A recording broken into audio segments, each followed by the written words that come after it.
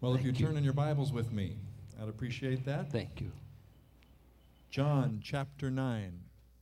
As he went along, he saw a man blind from birth.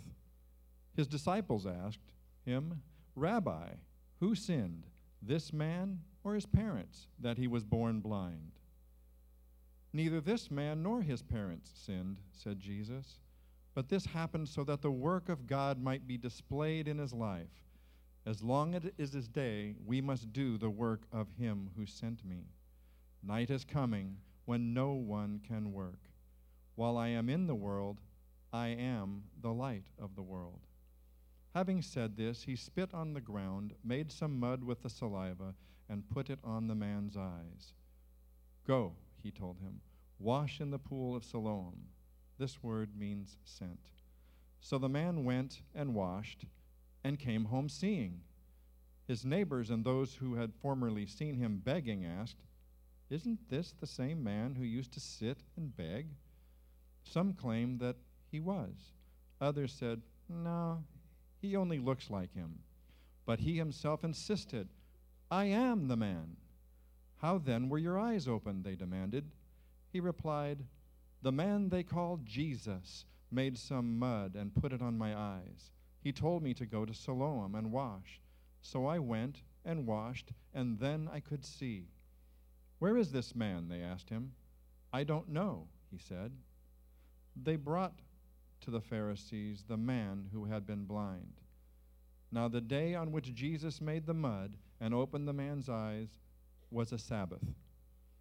Therefore the Pharisees also asked him how he had received his sight. He put mud on my eyes, the man replied, and I washed, and now I see. Some of the Pharisees said, This man is not from God, for he does not keep the Sabbath. But others asked, Well, how can a sinner do such miraculous signs? So they were divided. Finally they turned again to the blind man. What have you to say about him? It was your eyes he opened. The man replied, He is a prophet. The Jews still did not believe that he had been blind and had received his sight until they sent for the man's parents. Is this your son? They asked. Is this the one you say was born blind? How is it that now he can see? We know he is our son, the parents answered, and we know he was born blind. But how he can see now, or who opened his eyes, we don't know. Ask him. He is of age. He will speak for himself. His parents said this because they were afraid of the Jews, for already the Jews had decided that anyone who acknowledged that Jesus was the Christ would be put out of the synagogue. That was why his parents said, He is of age. Ask him. A second time they summoned the man who had been blind. Give glory to God, they said. We know this man is a sinner. He replied, Whether he is a sinner or not, I don't know. One thing I do know, I was blind, but now I see. Then they asked him, What did he do to you? How did he open your eyes? He answered, I have told you already, and you did not listen. Why do you want to hear it again? Do you want to become his disciple too? And they hurled insults at him and said, You are this fellow's disciple. We are disciples of Moses. We know that God spoke to Moses, but as for this fellow, we don't even know where he comes from. The man answered, Now that is remarkable. You don't know where he comes from, yet he opened my eyes. We know that God does not listen to sinners. He listens to the godly man who does his will. Nobody has ever heard of opening the eyes of a man born blind. If this man were not from God, he could do nothing. To this they replied, You were steeped in sin at birth. How dare you lecture us? And they threw him out. Jesus heard they had thrown him out, and when he had found him, he said, Do you believe in the Son of Man? Who is he, sir? The man asked.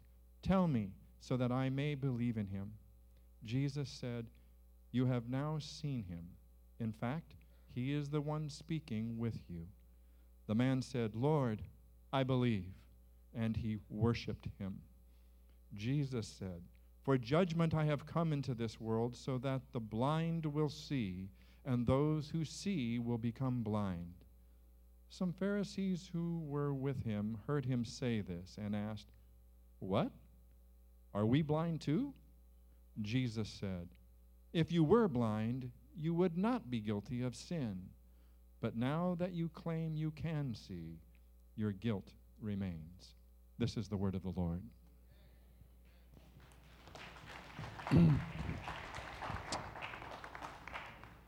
When you read the Bible that way, you can't miss. All of that was right. Now you start with fallibility, me. It's the comments. We hope it agrees with Scripture, right? It's a remarkable passage. It's more difficult than at first. The theological fits this has given me are undeserved, because he gives a straightforward narrative, and we could follow that very easily. Lots of narrative going on. But when he comes to the verse 35 through the end of the chapter, and he drives his points home, Christ, and we move just from the physical healing of a man to a man coming to know Christ, because when he got his physical healing, he still wasn't saved. There's a lot of folks that want God to make them well. They're not sure they want to go to heaven that bad. Not if they have to believe in Jesus. Have you ever heard folks, "I want a blessing"? Do you want the blesser? "Lord, give me a blessing." He said, you first of all need the blesser. And sometimes he withholds blessing like he did to Job. And so in the narrative, we're going to find Jesus looks up a man, and he has to tell his own disciples that he's not in the condition they think he's in for the wrong reasons. Gives them his mission. He does what Jesus says. The neighbor said, "This can't be the guy. This is the one that, he looks like the guy that used to always be blind. Can't be him." They got into a dispute. Word got around to the Pharisees. They interview him once. It can't be Jesus, because you know God would never do anything on the Sabbath. I hope he sustains the moon and the stars and the universe. Don't take a vacation today, Lord. We need you. I hope you keep my lungs going. Of course, according to the rabbis, you couldn't spit on the Sabbath. They called that irrigation. They really did. It sounds preposterous. But they had a myth that a man's saliva, a father's saliva, could bring healing to his son. A woman's saliva was no good. So they never made any perfumes out of women's saliva. It was just the man. And so the Pharisees interview him once, and they weren't satisfied. They said, "We're going to talk to his parents. We don't believe this. He wasn't blind all of his life. We got to talk to his parents." And sure enough, the parents said, "Yeah, he was blind." But they perceived, we can't tell them that we know who did it, because they might drop our church membership. And so for fear of the church leaders, the synagogue leaders, they said, "Ask our boy." And they go to the boy again. Second interrogation. And then it gets hot and heavy. This ignorant guy that's supposed to be suffering because he sinned so bad, or his folks, he starts saying stuff that upsets the theological establishment. They kick him out of the synagogue. Jesus looks him up and said, "Let's have a conversation." And up to this time, he's never seen Jesus. Last time he heard Jesus, he was told to go to the pool of Siloam. There he got his vision, but Jesus disappears. He's never seen the one that made him well. And so all he is physically well, but still going to hell. He's got eyesight, but you can't go to getting physical healing. Doesn't mean you know God. And so he introduces himself to who he really is, And so let's follow a little bit of the narrative and just not be too redundant. Give me about 10 minutes on narrative, and then we'll try to figure out what in the world is Jesus doing. I think three things are happening in the chapter. God is giving revelation. Men are giving rejection. And one man gives a reception. It's the same thing that's going on right now in the world. God is revealing himself to the world. And he said in Hebrews, in times past, God spoke by prophets. He spoke in wonders. He spoke in signs. He spoke in the Exodus. He spoke in the plagues. God's been active in history for as long as we've got history. Revelation. God is revealing his power, his eternal godhood and power in creation that he's made. And the stars are shouting out the glory of God according to Psalms 19. God has given us prophets. He's given us scripture. He sent God the Son. So God says, I've been talking a long time. I've been revealing myself. Which way do you want? Dreams? I've given dreams. Visions? I've given them.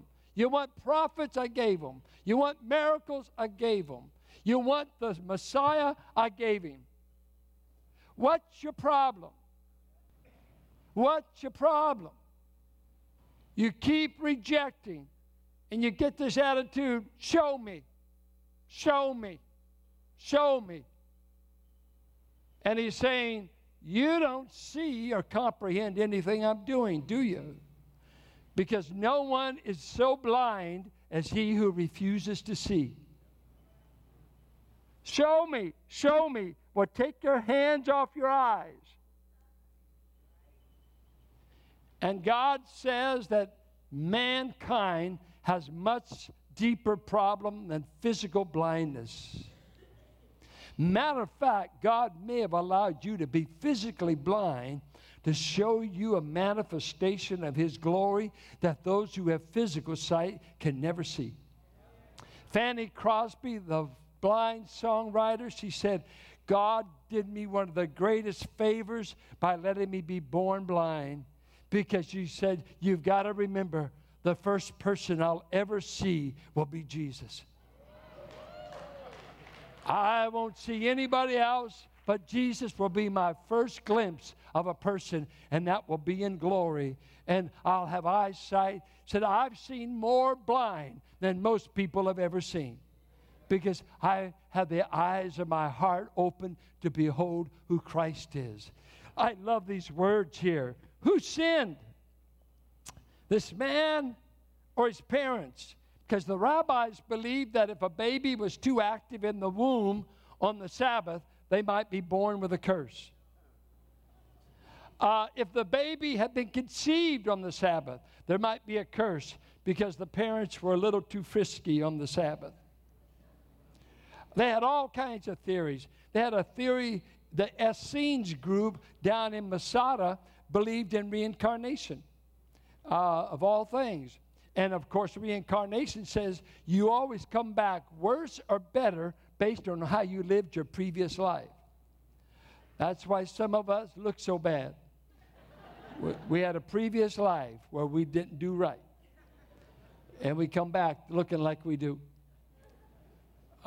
We used to be beautiful. And whatever we are now, let's go ahead. Let's keep. And so they said, it was not this man that sinned. Jesus said, the disciples, they're picking up on the rabbinical teaching. Well, somebody sinned. Well, sure, the man sins, his parents, but Christ said his physical condition is not a result of any personal sin. I must say this. You can be very judgmental of people's problems. Well, you wouldn't be in that mess if you'd not done something wrong. You wouldn't be poor had you not done something wrong. I know why you're sick, because you see, God wants all of his kids well. Is that right? Because I got a name it, claim it ministry. And How do you think it could be a blessing from God for someone to be blind? Jesus said it wasn't because anybody sinned, but it was because God wanted your condition to give him an opportunity to work. It was not that this man sinned or his parents, but that the works of God might be displayed in him. Think of what circumstances God finds us in many times. Sometimes God's got to take away enough for you to really watch him work. A lost job, a lost marriage, a lost health, a lost. And he said, don't panic. I'm even in control whenever things going bad for you. And I may weave it for my good. I may step in and I allow a lot more. What we wind up doing is we become Job's comforters. Oh, we know you must have sinned. Oh, is that right? So you know what this is about. No, I'm just judgmental. If you're not well, you're in sin. If you're not prospering, if you're not driving a nice car, where did you get that theology? My Savior never owned a car. Come on, prosperity folks. And I want to drive a nice car. And I do. Church gave it to me. I'm not trying to make you poor, but hear this condition. You got to know your bad circumstances is just fertile ground for God to do something. God knew that condition. God allowed it. And now Jesus steps in and said, why, hello, blind folks are no problem to me. And you don't have any problem that's a problem to God. He's able to change it like that. He's able to bring healing. He's able to give you a job. He's able to save a marriage. He's able to help you go on without a marriage. No matter. He said, I've come to do the works of God while it's day. Night is coming when no one can work. As long as I'm in the world, I'm the light of the world. So the theme of the chapter is the light revealed himself, and some chose to stay in the dark. And one man got his sight back. And so the narrative goes, Jesus, of all things, twice in the Gospels, he spits on the ground, makes mud, and puts it on the eyes. Now don't start a mud ministry. God's methods are just weird. He even uses people like you. See, we're God's mud application. God made you out of mud, you know. Yeah. Okay, if you think it's a swamp, that's all right. You're wrong. If you think something blew up and you were born, you look like you blew up. No, God took dust and he shaped it, breathed into it the breath of life. Huh? We're just walking clay pots, and some of us are cracked. I mean, and so God uses us human instruments made of clay, flesh and bone, that will perish. John Patton, he wanted to go to the New Hebrides Islands way back down by Australia. And when they were getting ready to commission him to go from Scotland, one man jumped up and he said, this is foolish, John. You will go over there and you will be eaten by cannibals. You must stay in Scotland. This is a waste of your life. And John Patton looked at him. He said, and you, sir, will stay in Scotland and be eaten by worms. Does it matter how we go? It matters what we do. We're just clay, heading back to the grave. If that depresses you, I'm sorry, but it's the fact. I'm not real depressed because I got a new body on reservation right now. It's on hold. I got to get my spirit to catch up with it, but it's waiting. Well, the neighbors, they say, man, we don't know, is this the same guy or not? And then we get the first interrogation. You got to bring in the religious folks when you have a miracle. So, see, dead religion is only up on rules. It can never have enough power to change you. But man, can they manufacture the rules? The Pharisees come to the man and, hey, we heard you got healed, but it was on the Sabbath, and that's wrong. So they asked the man, how did you get your sight? Verse 15. He said, well, he put mud on my eyes. There's a miracle healing in the mud. See, some folks, they go zonkers over methodology. They never look at who the source is. Did the rake do the job or the man that holds the rake? Oh, we're worshiping that. If I play guitar and wear Levi's, that'll make us grow. Well, wear Levi's, honey. I wore them ever since high school. Anybody else? No. Banging the guitar won't bring revival. And I can play a guitar. Takes a little bit more. God uses all kinds of means. But you better be sure God is wielding the instrument. And when Jesus takes mud, you can get somebody healed because it's the potter behind the mud. That's the one. If you miss that, you're not listening. That was profound. See, I'm back. I want to tell you when you ought to get loud, when you ought to get good. I want to put up the, all right, I want the shouting crowd back. The Jews, when they heard this man, they said, this man can't do this. He's a sinner. And there was a division. There usually was when the Pharisees showed up. So they told the man, what do you say about him? He said, he's a prophet at least. I mean, I'm not a rabbi, but I think he would at least be a prophet. He's a guest. He didn't know. He's the one all the prophets have been talking about. And so they didn't believe it, so they said, we better talk to his parents. And the parents did like many of you. You know more than you're willing to tell others you know. And when they were interrogated, they knew, in the narrative it says, they knew they would be kicked out of the synagogue if they spoke too much. So they said, he's of age, ask him. Ask him. They wanted to get out of this quick. But it wasn't us. Nobody in the temple site, if this boy, how old he happens to be at this time, nobody up to now has ever been able to do anything. Whoever this was, we know our boy could see. So they come back. Second interview. They're not pleased.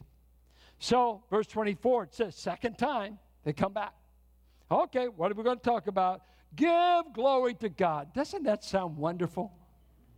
Give glory to God, young man. But watch the hook. Now, you follow this. Look at it. Give glory to God. Oh, okay. Watch now. We know that this man is a sinner. Now, son, give God glory. They're setting him up. Agree with us, and you'll give God glory. He's a sinner. We don't want you to be theologically ignorant. Let us inform you. We're the specialists in the law. We're the conservatives. We're not liberals. We're straight on theology. Give glory to God. This man's a sinner, right? Watch now. It's wonderful what the ignorant and untaught figure out. He said, well, whether he's a sinner or not, one thing I know, I was blind and I can now see. Woo! I'm telling you, it helps to have some experiential Christianity. We used to sing a song with black folks taught us. You wasn't there, you weren't there, but I know what happened to me because I was there. Well, that's experiential. Yes, honey, getting saved is experiential. Well, I've never been changed since I met him. I know because you've not met the one that's the change agent. He changes you. And if he kicks over a barrel of honey in your heart, joy, forgiveness, peace, don't tell me it's like taking a drink. Well, I believed on him, but nothing's happened. If you understand, I'm forgiven. I'm accepted. Messiah bore my sin. Once the eyes come on open, you remember when old Jonathan ate that honey, it said his eyes lit up. When you get the honey of salvation, there will be an experiential component. I find people that get nervous about experience are usually people that don't know him. They've got some facts. They've got some, matter of fact, they could even quote the gospel. Jesus, born, died, buried, rose again. I'm going to heaven. Why, the devil can quote that. False teachers can quote it. A lot more. Getting saved is faith in a person, not in just a little formula. A person saves. A person saves. Not just facts. Facts about the person ought to be accurate. But Jesus saves. Jesus, a person saves. A real person. Well, they start in, give glory to God. He blows it. He said, well, I just know I was blind. I can see. What did he do to you? Well, I've told you once, and you don't believe it. And they begin to revile him. And he said, he really upset. He said, oh, you guys are fixing to join him and to start following him. And they broke out with hives. I mean, I believe they're rabid at this point. You got to be kidding. Moses is our teacher.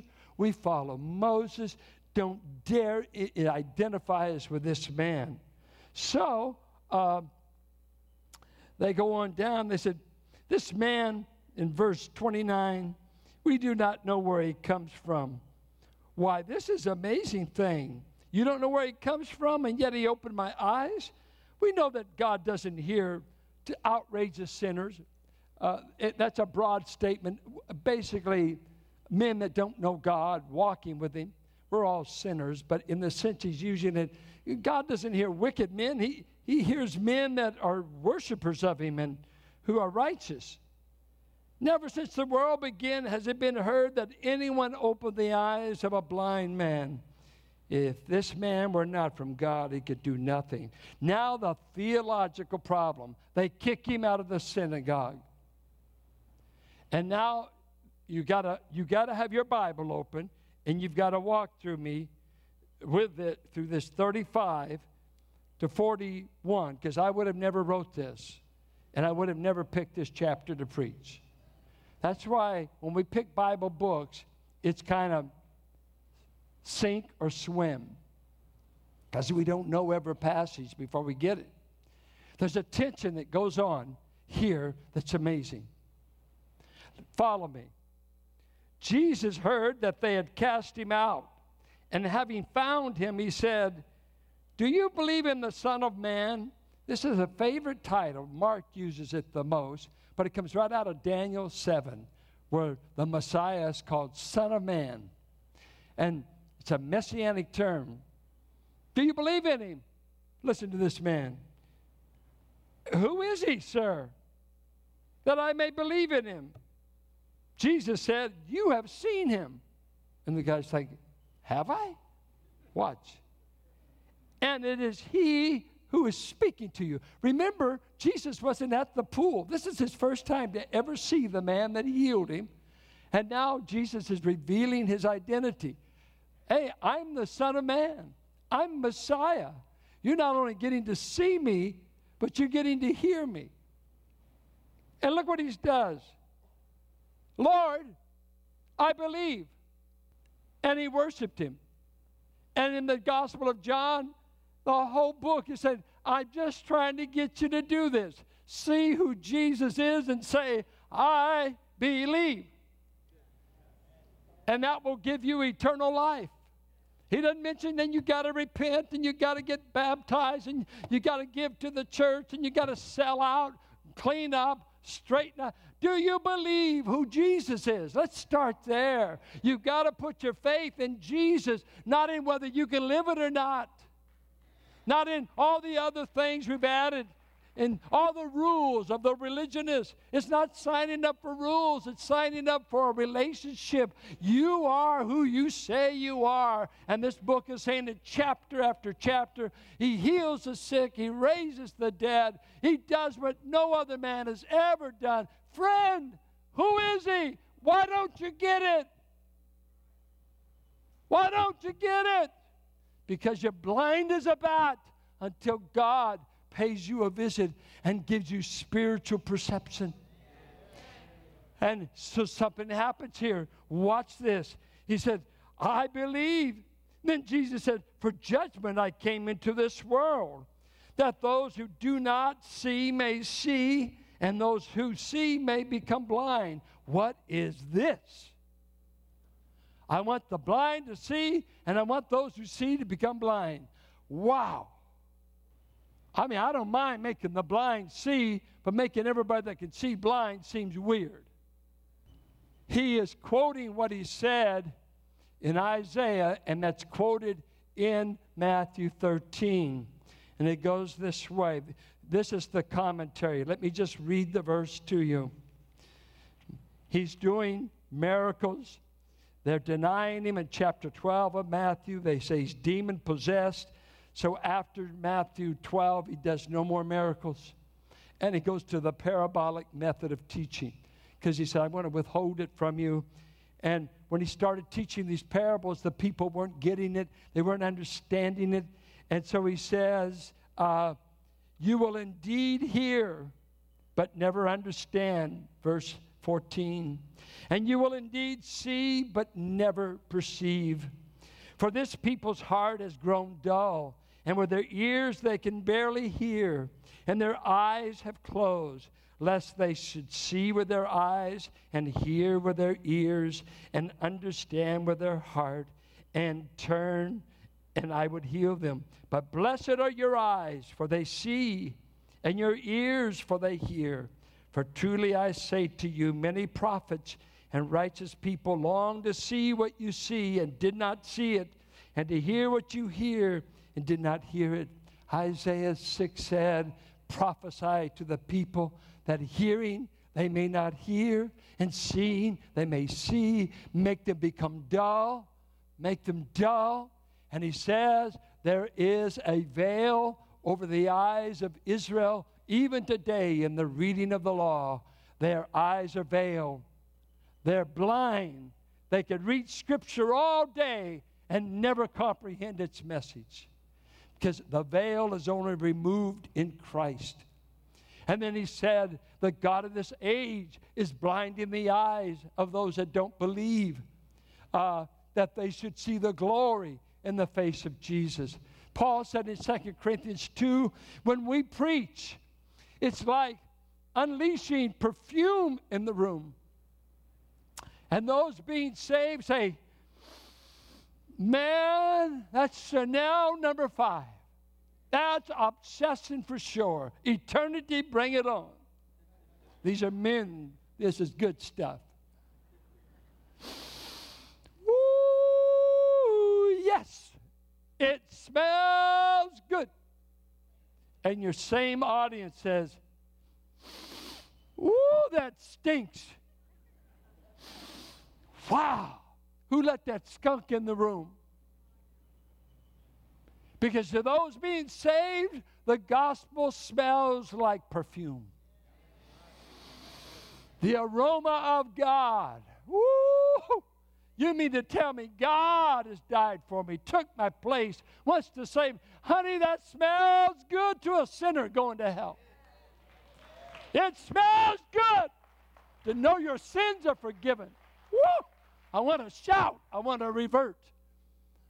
I'm liable to have a conniption here. My first time back, I got my strength. Oh, I want to run.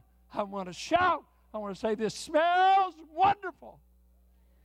I'm bringing a pardon to a man that's only smelling the smoke of death and eternal fire, and all of a sudden the gospel penetrates. And he said, I no longer smell sulfur. I smell the cross. I smell forgiveness. I smell Jesus. I smell heaven's best. I smell the aroma of salvation. But that man that's perishing says, it's stupid. It's foolish. I don't want it. I don't get it. What do you guys get all whipped up about? Don't you know the 49ers are playing this afternoon? So what? Ain't any of them died for me. Ain't any of them can get me to heaven. And they're in desperate need of this perfume and aroma. But men, one says, I see it. Another guy says, I don't know what you're talking about. One over here says, it smells good. Another guy says, it smells rotten. Well, maybe if we get Billy Graham to you, you'll get saved. Yeah, Billy can't get you saved. Jesus has got to make a visit to you and find you in your lostness, find you in your blindness, physical and spiritual. And Jesus has to pay a visit and do his specialty, giving sight to the blind. Do you want to see him? If you want to see him, that might be the first clue he's come by. If you don't want him, he won't bother you. If you don't want him, he'll pass you by. I said he'll pass you by. 7 billion people in the world, the majority of which will miss Christ and go to a Christless eternity. Why you? Why did you get it? The Spirit of God and the grace of God alone can make you comprehend who this man is. It's called grace. It's the Spirit giving you perception. It says, but my people were like this ignorant poor beggar. Where did your people come from? Started my family with a German Baptist preacher. Yunt was his name. Had a daughter named Emma, and she became the mother of my father. My father knelt in a cornfield in Oklahoma at 9 years of age and received Christ. Then his 7 kids, 2 by death, 5 by the new birth, all received the same God. Why? Check us out on the chart. You won't see us in any who's list. You won't see our pedigree. We're unimpressive dirt of the earth, plain folks that survived the Depression and landed in California. Man, we're unimpressive. But I'll tell you what he did. He made us see who Jesus is. He made us see who Jesus is. He gave us that vision. And when we didn't have this world's goods and we didn't have all the training of the rabbis and of all the theologians, God looks up poor folk. I think of our black friends. Oh, you precious people. I think of your story, how much has suffered in Africa. Oh, how Africa has suffered. How Africa has suffered. Being sold by your chiefs, put on ships, treated like animals. Oh, it's a miracle you still exist. I went to an NAACP meeting, and when the pastor prayed, he said, I thank you, Lord, for all my relatives that didn't jump off the ship so I could be born. If they'd all jumped off, they'd all been drowned, and my whole family tree would have ended in the Atlantic Ocean. But they stayed in a hole in the ground. They slept in manure, and they were sold to do sugarcane fields in the Caribbean. But my people finally landed in Georgia, in Charleston, and I went to the slave market in Charleston, where they sold men and women like animals. But I want to tell you, Jesus made a visit into Georgia. He made a visit in Mississippi. He went down to Louisiana. And when Martin Luther King went over to Oslo, Norway, to pick up the Nobel Peace Prize and nearly killed in Alabama, Birmingham, and he's over there. And a bunch of those who went with him to Oslo said, let's break out and have a party. We brought plenty of wine, plenty of champagne, and they're getting ready to pop all the bottles, and all of a sudden, his old daddy and mama stood up. His daddy was pastor of Ebenezer before Martin.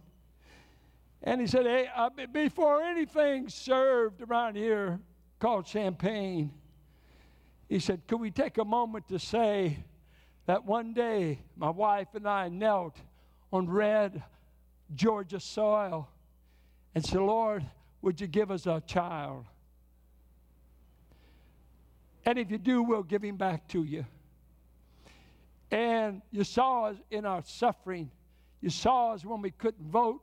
You saw us when all we were good for were cotton fields.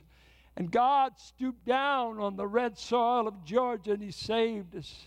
And Alabama, he paid a visit and he saved us. I've been able to preach the gospel by which this boy said under all. It was no champagne that made him what he is. It wasn't champagne that got my people this far. Jesus paid a visit in cotton fields. Jesus paid a visit to poor folks, non-theologians, just the poor folks that other folks didn't know what to do but try to persecute them. One people after another. One people. Did you know what they say the most common tongue of Christianity is today? The Spanish tongue. They say that more Latinos have come to faith than any other group. And they say China is on its way to outnumber all other countries for converts. That China's up to about 55 million people. The communists can't win when Jesus pays a visit. He can break the fetters. He can save. He can penetrate the darkness. Jesus is walking through history. Jesus is making visits. And when he shows up, your physical blindness can go, but that doesn't matter. It's the eyes of the heart that have to be open. And then he ends with this, that for judgment I came into the world, that those who do not see may see, and those who see may become blind. Well, that's weird. And he's talking to the religious rulers. I've come that you guys that think you see, I'm going to see that you become blind. Some of the Pharisees, they caught on. They said, are we also blind? And now Jesus disappoints me here. He ought to say, yeah, you're as blind as a bat. But he doesn't. So Jesus, you've worked me over this week trying to get the meaning. He said, if you were blind, you would have no guilt. But now that you say we see, your guilt remains. What in the world are you saying? What are you saying? One hand, they're blind. They can't see who he is. On the other hand, he says, I want to hold you accountable because you can't see. What is it, Jesus? Here's what I think it is. This is Howard 9:1. I think he's saying, you have physical eyes. You have seen unmistakable miracles. You know this boy's healed. The neighbor says he's healed. The parents say he's healed. The boy's told you twice in interviews, I'm healed. And this man did it. And he wouldn't even argue for who he was because he'd never seen him. And of course, he eventually comes to faith, I believe. But said, but you guys have seen miracles that only Messiah can do. Miracles that only a man from God can do. If your own sons do it, you said in Matthew 12, you say they're used of God. The finger of God is wielding them. But when I did it, you call me a demon-possessed man. You are choosing not to believe in full view of my miracles, just the external. When you wind up before the white throne judgment of God, you're going to see me there, and I'm going to say, you saw me down there in Palestine about 30 A.D. You saw so many miracles that had Bethsaida or Chorazin seen them, they would have believed. Had Nineveh seen what I did, they would have believed. But oh no, with all the evidence, you chose, I will not say this man is from God, is the Son of God. So you're not blind to the evidence, but you're blind to my identity. So listen, here's the line. I want you to get this. Every man is guilty enough, sees enough to be guilty for eternity. But only God can make you see and be saved. But you've had enough information that God will hold you accountable. You saw plenty. Matter of fact, this sermon, if you leave here without Christ, God may play you this sermon at the white throne and say, don't say you didn't hear it. Because your ears have become the new eyes. I saved men through hearing, not seeing. They hear and they say, did you hear that preacher tell you Jesus is God? Yeah. Did you hear that preacher say you need to believe in Christ to be saved? Yeah. Were you at that service at 9:16? They're in the sanctified hour. They're past 12:30. So you know it's holy ground. And were you there? Yes, I was. Did you trust Christ? No. Did you believe? No. Did you want me? No. That's why I'm here to say you've condemned yourself. For when light came, you chose darkness. When I came, you chose to remain in your sin. When I pled with you, you chose not to hear. You put your fingers in your ears, hands over your eyes, and so I'm going to send you to a place where you'll never see again. For it's outer darkness. And you'll never be bothered with any more information about God. He's going to shut you off from everything you can know about Him, everything you can feel about Him. I'll see the Spirit won't be there. I'll see that truth won't be there. It will only be all men who would rather deny me than to come to Him. My only alternative is a place called the lake of fire and outer darkness. Why don't you come to the light? Why don't you get it? What more does God have to do to get you? The choice is left with you. Our Father, if anyone's here without the Savior, I pray they will have heard enough and that the Spirit of God would take what's said and turn the light on in their heart to see Jesus. They've heard more gospel than the people of New Guinea heard until the 20th century. Nobody cared about New Guinea, not until the 20th century. Nobody cared about the New Hebrides, where cannibalism was consuming people, till old John Patton went down there, buried his wife, hid in trees, hiding from the cannibals. But you finally started saving some. Oh, Father, I thank you that from a mere boy, I've been around people who told me about Jesus. And finally, the light came on South 15th and Cutting. He's the Son of God. He's my only hope for heaven. He's the only way. Save, Lord. You told your people, I want you to shine as lights in a darkened world.